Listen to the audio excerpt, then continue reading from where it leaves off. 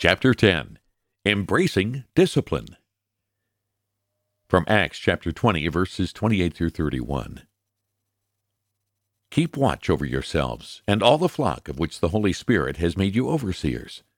Be shepherds of the church of God, which he bought with his own blood. I know that after I leave, savage wolves will come in among you, and will not spare the flock. Even from your own number, men will arise and distort the truth in order to draw away disciples after them. So be on your guard. Remember that for 3 years I never stopped warning each of you night and day with tears. The overlooked everything. We've all seen training montages in movies. You know what I'm talking about. We're shown a bunch of short scenes between when the hero decides that he or she has to do something and the climax when he does it. Whether it's in Mulan, Rocky 3 and 4, Pumping Iron, Batman Begins, G.I. Jane, The Karate Kid, Kung Fu Panda, or Wonder Woman, we're always shown a sequence of training clips set to dramatic music, so we know our hero has worked really hard to prepare for their great conflict. And yes, I'm listening to I'll Make a Man Out of You while writing this. As dramatic as it is, though the sequence usually doesn't last more than 90 seconds, if that, that's because the most decisive part of the story is also the most boring. The part of the story that takes the longest in real life gets the least screen time. This can give us the impression that such transformations are either fairly simple to achieve or impossible for normal mortals.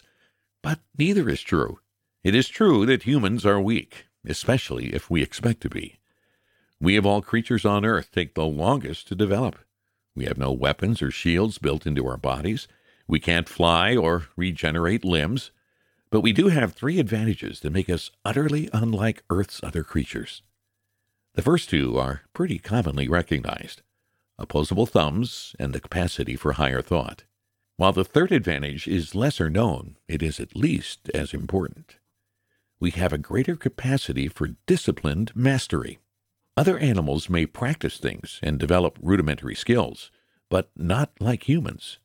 Not in the same developmental way that produces terrific mastery over one's body and environment. If you compare 2 lions or ostriches, their abilities will be almost identical.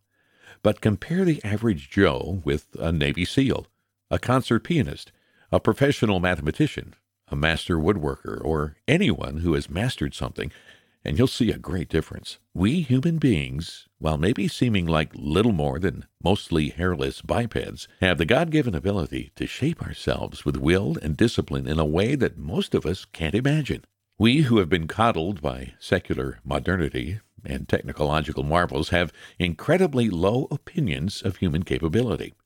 Think of how we sometimes talk about the poor, as though they are irrational livestock that are incapable of choice, self-control, commitment, moral rectitude, and rationality.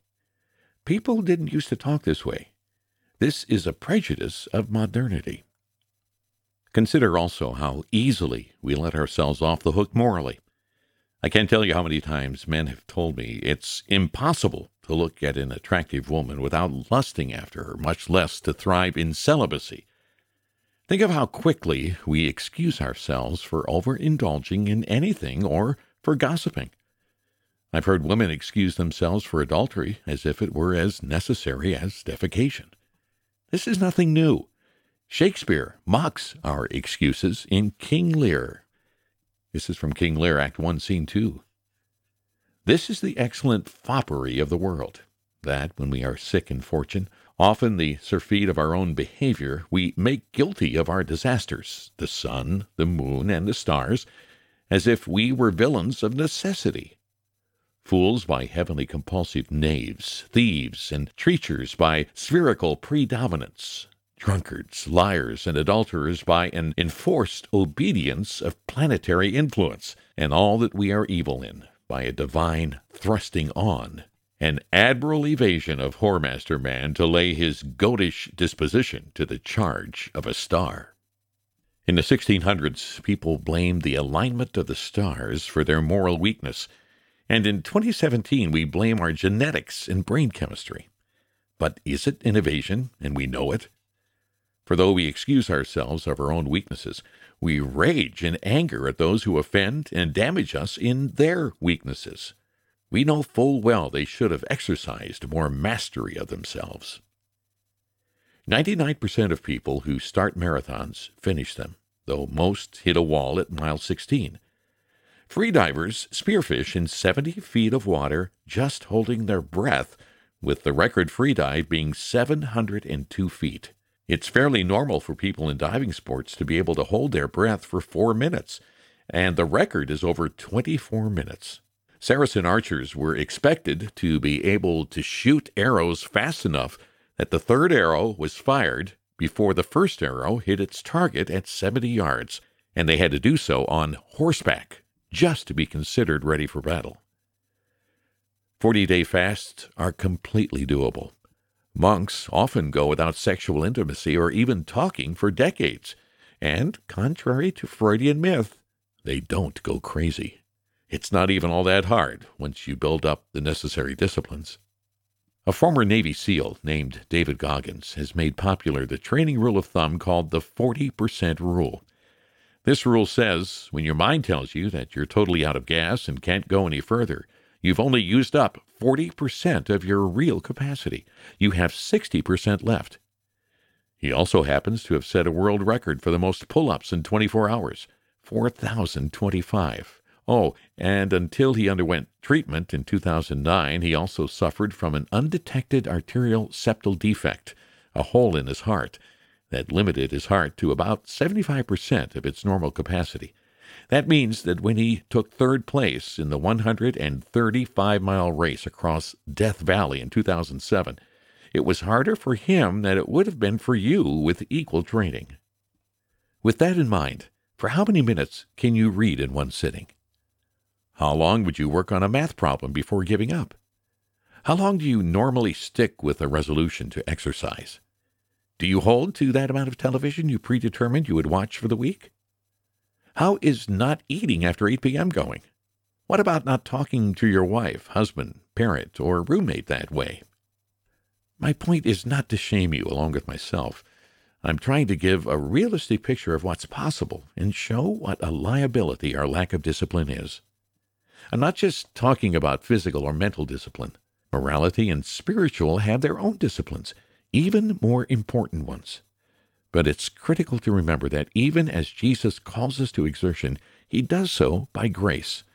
We're called to discipline so that we can survive and thrive, so we can accomplish things we never thought possible, so we can experience the unleashing not just of our mental and physical capacities, but also of moral and spiritual potential we didn't even know existed. We don't need to kill ourselves any more than we need to let ourselves comfortably off the hook. What we need is the gospel-driven discipline to work and rest in gracious striving. Discipline and disciplines. When Christian leaders teach about spiritual discipline, they usually focus on spiritual disciplines. That refers to a set of practices that help us grow spiritually. It includes things like Bible reading, fasting, prayer, fellowship, listening to preaching, participating in worship, and so on. Spiritual practices are great, but they're not what I'm going to focus on here. Rather than starting with spiritual disciplines, I want to start with spiritual discipline. If we change our mentality about spiritual discipline, we will do whatever spiritual disciplines we require. By spiritual discipline, I mean the internal training of the heart, mind, and will to do what it takes to be and become a substantive disciple of Jesus. In the next few pages, I want to focus on 4 kinds of discipline that we don't often talk about. I'm calling them martial or military disciplines. We don't think much about these disciplines because modern bureaucratic cultures are built for predictability and safety and therefore require submissive and docile citizens.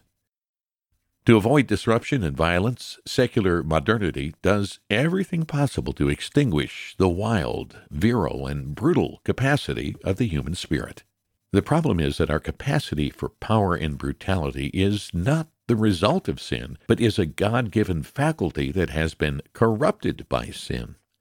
Extinguishing our capacity for power and strength makes us not only physically and mentally vulnerable to crime, abuse, and deception, but also utterly unprepared to fight the intense and brutal fight against sin, the flesh, worldliness, and devils. The Christian's spiritual and moral battle is a constant, vicious, and brutal conflict. The gospel answer is not that our capacity for strength and brutality should be simplistically and rebelliously unleashed. Rather, it should be developed and disciplined for proper and necessary action. Before you read on, I need to ask you to have an open mind as you read the next few paragraphs. Some readers, especially those who have been victims or witnesses of violence, may feel a very negative emotional reaction to these ideas. What I say here will feel wrong to some. But if you read carefully, consider the biblical passages I reference, and pay attention to the arguments I'm making, I think you'll find there's a lot of truth here. Truth that we actually desperately need. I believe that if we don't reckon with this truth, we will be left to be continually victimized our entire lives. The martial disciplines. Vigilance. Knowledge and awareness of your enemy with constant attention to its advance, especially in your most vulnerable places. Brutality. The ability and ferocity to deliver the full killing blow against the proper adversary without hesitation or reserve. Training.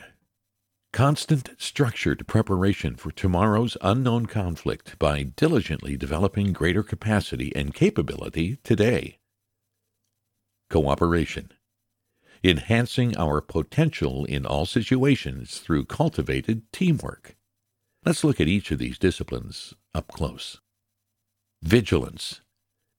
Vigilance is a constant theme of the Bible, starting no later than Genesis 4 when God confronts Cain about not being vigilant about his murderous heart.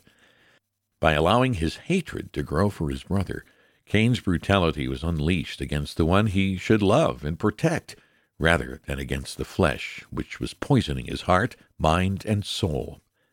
The cost of a lack of vigilance is on display throughout the Old Testament. The New Testament displays it with equal intensity and warns directly against it. In Acts chapter 20, verses 25 through 32, Paul gives his last words to the leaders of the church in Ephesus.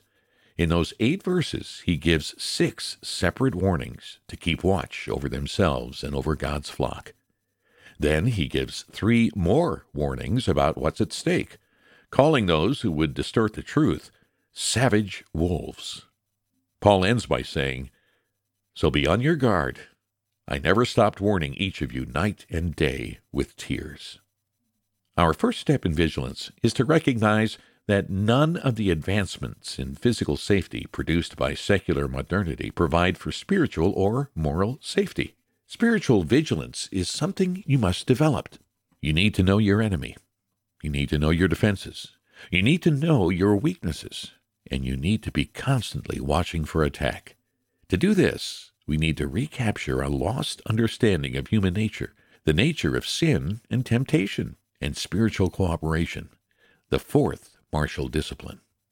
Second, concerning human nature, we need to understand the effect that our sinful condition has on us and others. The only way we can learn to understand our sinful condition is by recognizing that we are not special. We are subject to the same humanity as everyone else. We bear God's image as part of a great creation, but we are twisted in our depraved condition.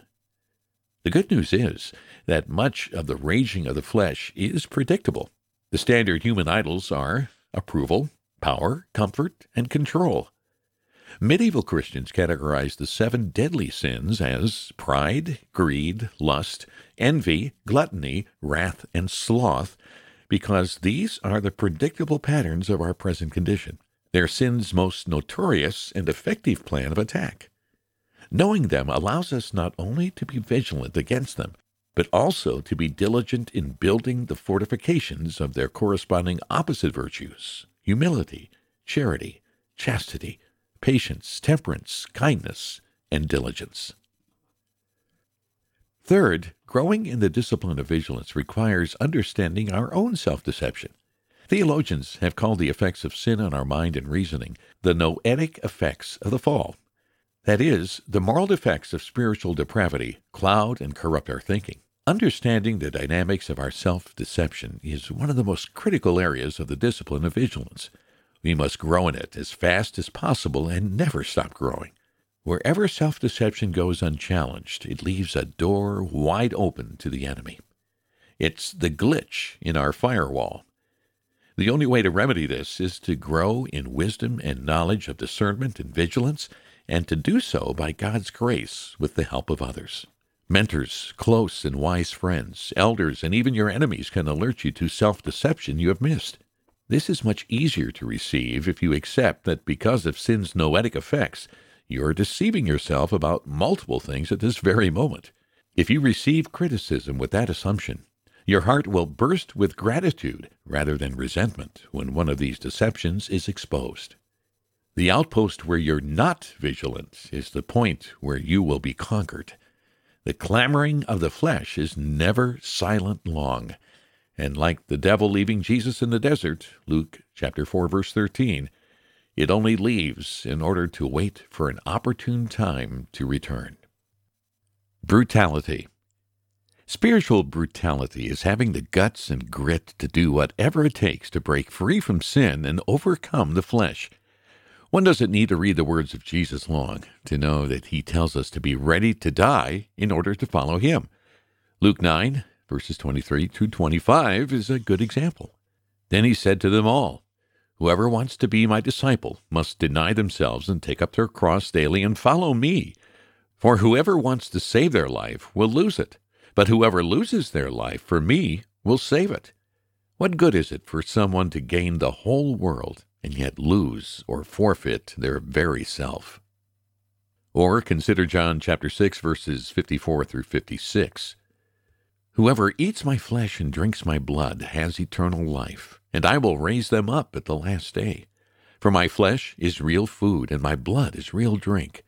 Whoever eats my flesh and drinks my blood remains in me, and I in them." How do you think that was supposed to make people feel? His original hearers were a mix of nauseated and livid. Why would Jesus intentionally offend people so terribly? While Jesus was clear in the preceding verses that it was spiritual teaching, not a cannibalistic one, he did mean for the image to have a certain brutality. He means to offend our squeamishness. He's trying to awaken something in us that we're uncomfortable with, something we fear. But the very part of us that we fear, our intense capacity for ferocity, is a divine gift empowered by the Spirit to give us strength to fight the battle against indwelling sin. It's hard enough to seriously release control of our life into the hands of Christ. It feels like, and sometimes literally is, the road to execution. Whether we become martyrs or disciples, we all must lose our life to save it. However, what if that's only half of it? Being willing to die to save our life in Christ is hard enough. But what if he demands that you must also be willing to kill to save it? Are you uncomfortable yet? I'm not talking about murder, not in the physical sense, against other humans. That is forbidden by God at every point in Revelation history. But there is a ferocity that is absolutely demanded by him. In Christ and by the power of the Spirit, we are appointed as the executioners of our flesh. We are commanded to use all the internal brutality necessary to free ourselves from its oppression. Coming to Christ brings peaceful clarity and forgiveness, but it also starts a war within the human chest.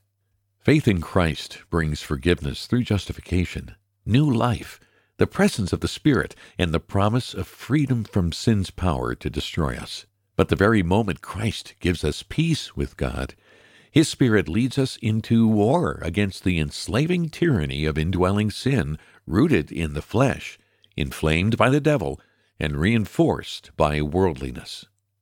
The Spirit brings about a new life in us that leads us to the true virtue we call the fruit of the Spirit. Galatians 5, verses 22 and 23.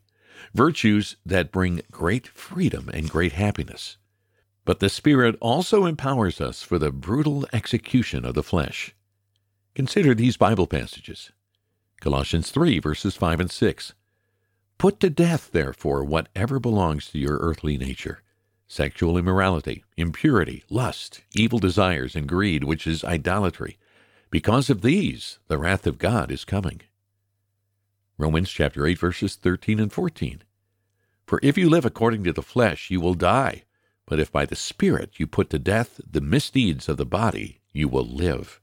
For those who are led by the Spirit of God are children of God. And Galatians chapter 5, verses 24 and 25. Those who belong to Christ have crucified the flesh with its passions and desires. Since we live by the Spirit, let us keep in step with the Spirit. John Owen summarizes this idea in his warning to be killing sin, or it will be killing you. To further stress the brutality that is required, he continues, Now, it being our duty to mortify, to be killing of sin whilst it is in us, we must be at work. He that is appointed to kill an enemy, if he leave striking before the other ceases living, doth but half his work. Yuck! You can almost hear the hacking and gurgling. That's the point. We read over these ideas so easily now because we're so distant from the reality of death. At the time when these commands were given, the vast majority of people knew what it was like to kill an animal with their own hands. Killing was an up-close, blood-staining business. Indwelling sin is our implacable and irredeemable enemy. Unlike human enemies who still bear the image of God, sin has no redemptive potential. It is nothing but an infection preventing our full redemption. We are called not only to kill it, but to crucify it, to kill it and dispose of it in the most brutal, painful, and humiliating way possible. We are to give it no delay, no quarter, and no mercy, but to inflict upon it the blood-spattering and bone-crushing brutality it deserves. Where sin lives, it infects, steals, kills, and destroys. It spoils potential, robs happiness, degrades creation, and defies God Himself. It's the most heinous, hateful thing in all of creation, infecting and polluting the bearers of God's very image, wielding divine gifts for evil. If we saw sin for what it is, we would have no trouble mustering the spiritual ferocity necessary to put it to death. We would not fool with it. We would not treat an execution like a picnic. Yet, I fear the average American Christian does not hate or want to kill indwelling sin half as much as he might a Muslim extremist. But they, as with all human enemies, are included in Jesus' command to love your enemies, do good to those who hate you, and lend to those who steal from you without expecting to get paid back. Luke chapter 6, verses 27 through 30. The right object of hatred dwells within. Your greatest enemy is in bed with you. It's in your skin with you. The irony here is that without brutality toward our indwelling sin, we can never really love others, especially our enemies. If we are not brutal with indwelling sin, sin will brutalize others through us. We will be selfish, conceited, angry, fictional, bitter, fearful, and distrustful. Only brutality against the flesh can lead to true and real tenderness toward others. Love can only come from a warrior's heart. What are you prepared to do? In Acts chapter 19, verses 17 through 19, the people of Ephesus burned the equivalent of more than $4 million worth of magic and occult scrolls when they realized they were symbols of false salvation and affronts to the true Lord. They didn't sell them, they burned them. In Matthew chapter 5, verses 29 and 30, Jesus says, If your right eye causes you to stumble, gouge it out and throw it away. It is better for you to lose one part of your body than for your whole body to be thrown into hell. And if your right hand causes you to stumble, cut it off and throw it away. It's better for you to lose one part of your body than for your whole body to go into hell. Apparently, this wasn't a slip of the tongue, since he's recorded saying it again in Matthew chapter 18, verse 9, and Mark chapter 9, verse 47. Now, you might believe that Jesus is using hyperbole here, And he doesn't actually want you to gouge out your eye if you look at a man lustfully or envy someone's SUV. But if it's hyperbole, what is the key idea being overstated for effect? Why would Jesus say something that brings up an image as grotesque as a gouged out eye and a severed hand? The point is simple. You have to be prepared to do whatever it takes. To get free of pornography, would you load accountability software on all your devices and have one copy of your accountability report sent to your mom or your spouse? Would you quit your job to get untangled from adulterous temptation at work? Would you get rid of your television if you knew you couldn't leave it off when you should be investing in your children or your friendships? Would you cut up your credit cards if you couldn't stick to your budget and limit your greed? Are you willing to apologize deeply, thoroughly, with real humiliation when you gossip, lose your temper, or use sarcasm to diminish others? All of these things entail sacrifices of our pride, privacy, comfort, money, and approval from others. Do you see a common theme? Worldliness. Our unconscious second religion makes the actions necessary to secure our spiritual freedom seem unthinkable. A new spirit-empowered ferocity is required to overcome the comfort, power, approval, and control of worldliness. It takes disciplined ferocity to unleash the brutality necessary to crucify the flesh that stands against the crucified Christ. Sin is not cute. We need brutality as well to carry us through another obstacle. We must be prepared to look into the face of the indwelling sin we are determined to kill and see not a menacing beast, but a cute little baby fox. Discipline prepares us for this moment by allowing us to remember the truth about what it is in front of us. The flesh affects our reason, will, and emotions as much as it affects our physical instincts. That means that when you look at the sins of your flesh, you'll see fluffy baby foxes, not rabid wolves. Unless you're ready, you'll never be able to bring yourself to kill them. Scripture addresses this in what may seem like an unlikely place. Song of Solomon is filled with romantic love. At one point, the two lovers have apparently gone away from the city to have a romantic interlude in a rural vineyard.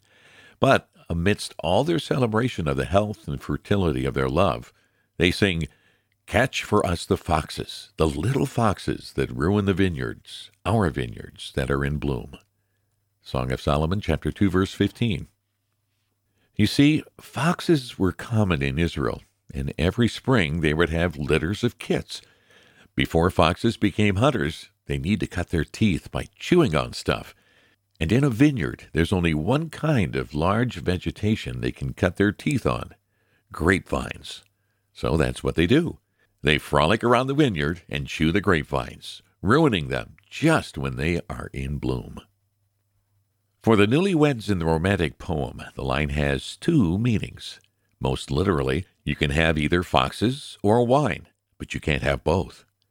So the cute little foxes need to be rounded up and destroyed if you want the vineyard to be fertile and produce wine.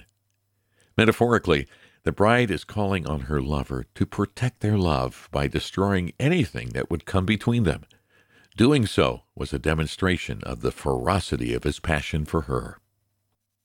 The things that will ruin our future and destroy the flowing wine of God's blessing will look like cute baby foxes when it's time to deal with them. You'd better get ready to kill something, spiritually speaking, that seems lovely and harmless if you want to have a future. In a sermon once, I told the story of how I caught a rabbit in my garden and killed it with my bare hands first thing on Sunday morning. People complained about that story. They wanted to hear that I was up early Sunday morning praying instead of killing fluffy animals. They were disturbed by the image of their spiritual leader smashing the head of a fuzzy bunny. But that story shouldn't be disturbing. It should be comforting. I was vigilant over our garden that year, and in the summer and fall we had a great harvest. Probably 100 pounds of green beans alone grown in my tiny suburban plot from which we blessed numerous people.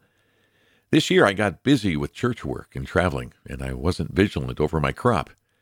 Well, the rabbits got through my fence and devoured everything. They ate the cabbage, kale, lettuce, and herbs. They bit off the pea plants and the bean plants as they sprouted, destroying the whole year's growth. I tried to be vigilant, but I wasn't vigilant enough to fight the rabbits.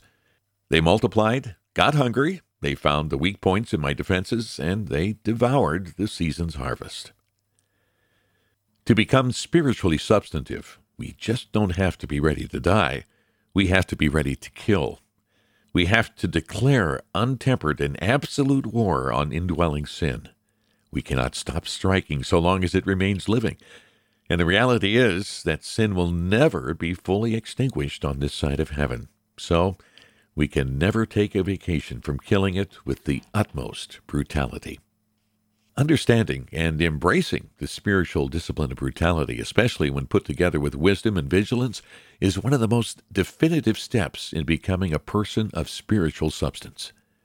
Without spiritual brutality, spiritual substance is ultimately impossible.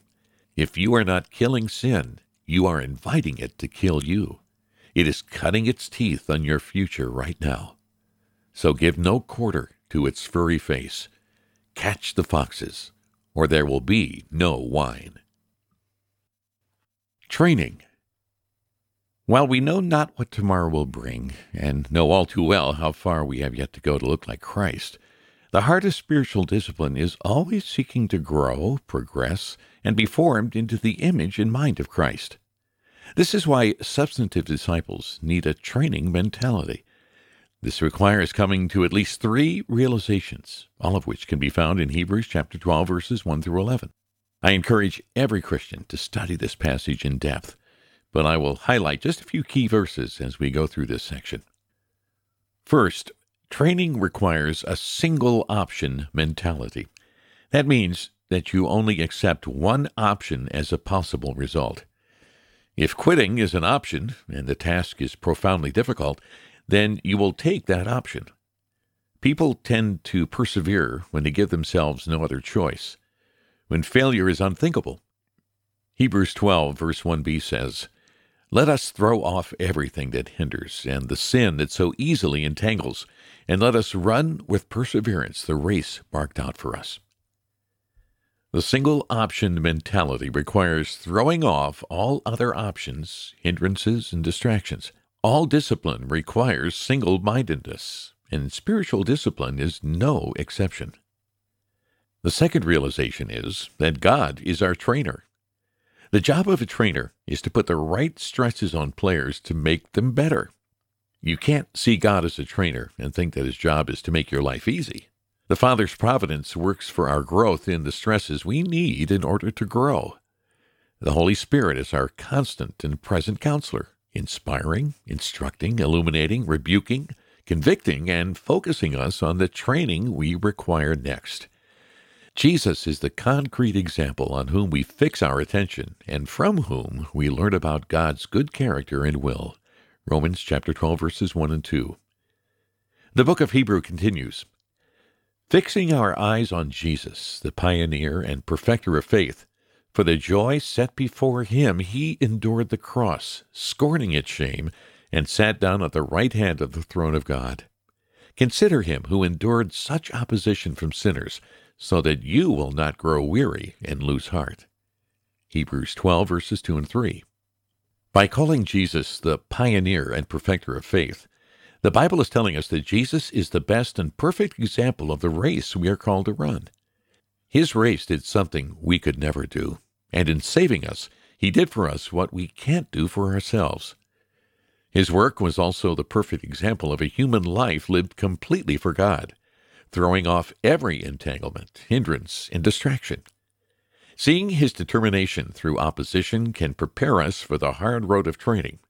If the road wasn't long and hard, he wouldn't have to prepare us to not grow weary and lose heart. When we see the triune God training us, we can see purpose in difficulty, and we will no longer be trapped in the immature mentality that hardships are a sign that God doesn't care about us. The third realization is that we must receive all hardship as discipline, as training.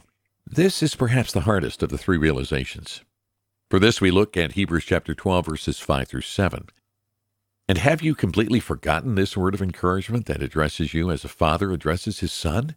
It says, "My son, do not make light of the Lord's discipline, and do not lose heart when he rebukes you, because the Lord disciplines the one he loves, and he chastens everyone he accepts as his son." Endure hardship as discipline. God is treating you as his children. It is difficult for us to accept words like rebuke and chasten, words that seem to imply punishment, alongside the word discipline. It's fairly understandable that people read this verse to mean that we should endure hardship as punishment, because in modernity, we have tried to remove rebukes and punishments from the process of training and development. It's natural for us to see discipline as meaning either training or punishment.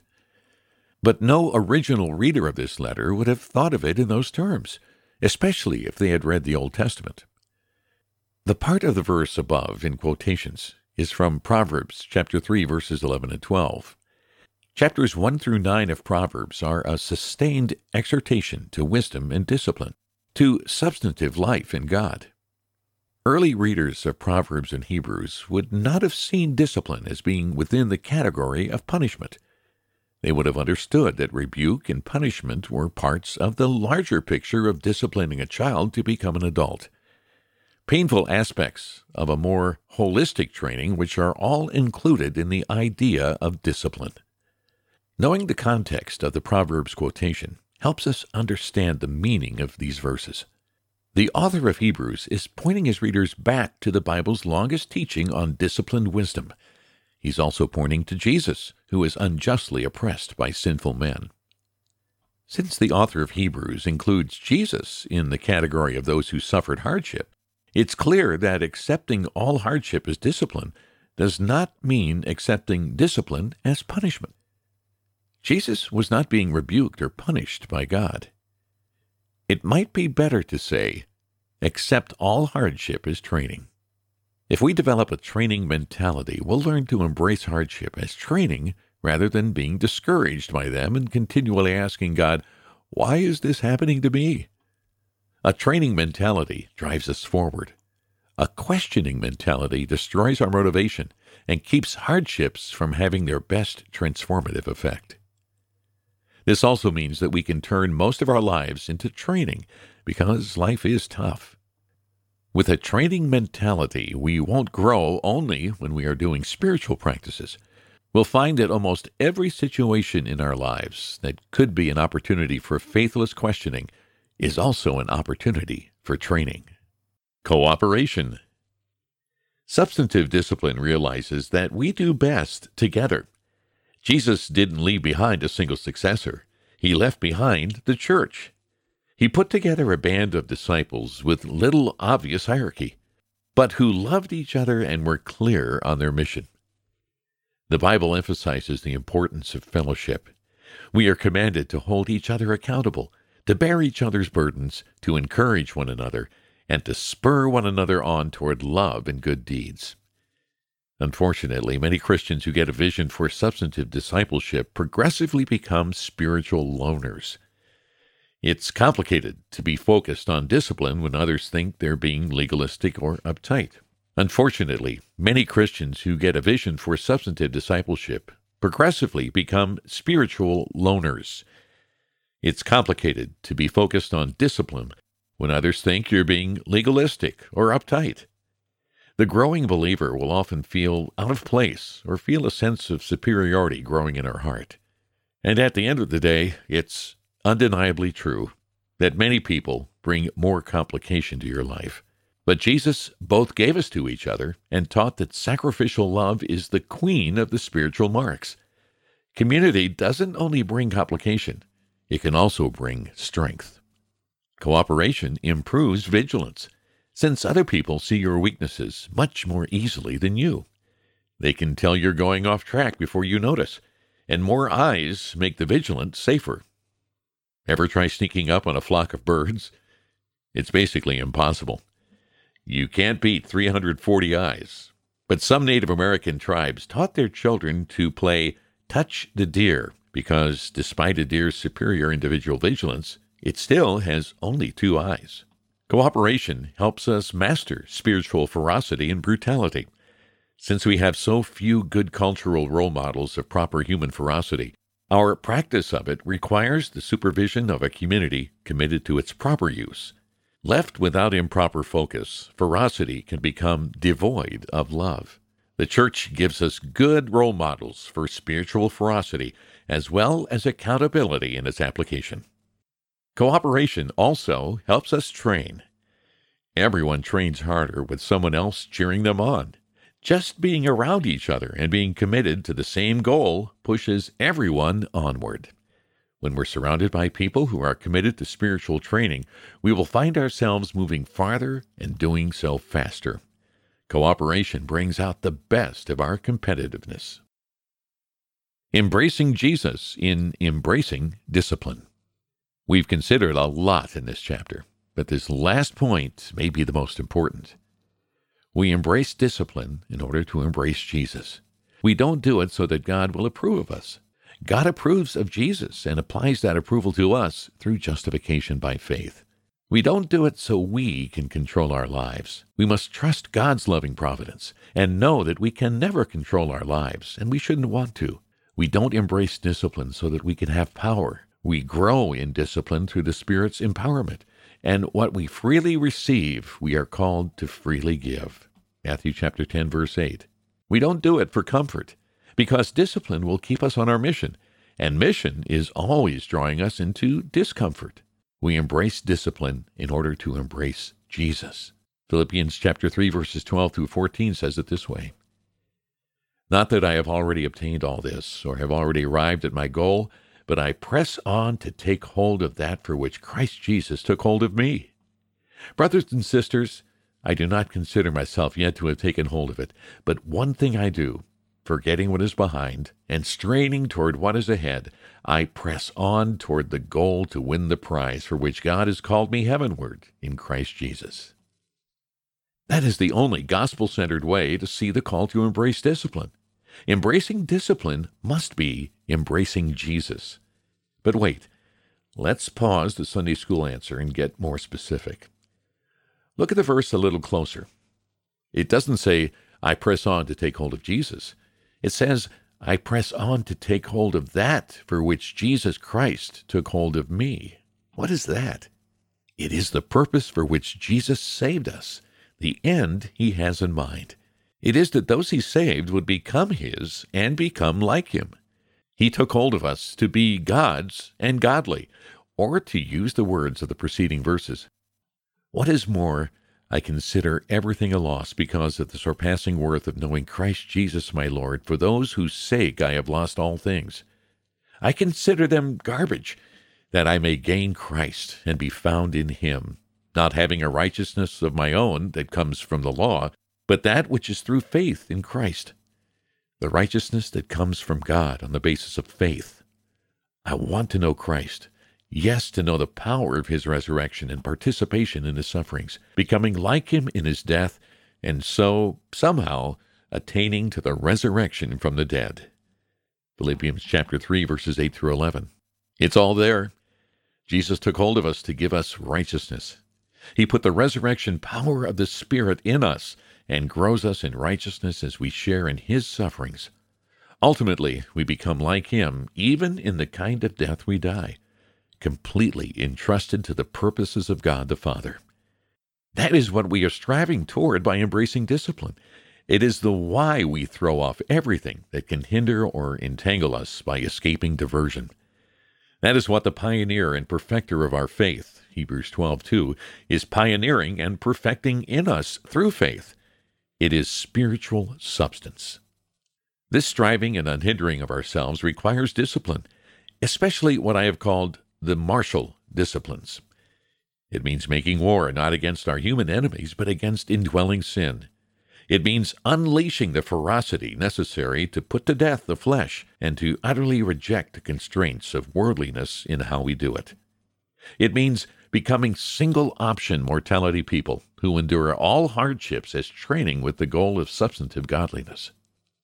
When you see it this way, embracing discipline doesn't belong in a 90-second training montage of our lives. It's so much more interesting than that. It's part of the great romance and drama of walking in the Spirit. It's the greater part of seeking out and knowing the good, pleasing, and perfect will of God in all the depths of His riches and knowledge. It is learning the wisdom of the only wise God. And, like lovers in a vineyard, we must kill the little foxes in the spring so we can spend the long winter drinking the wine and enjoying each other.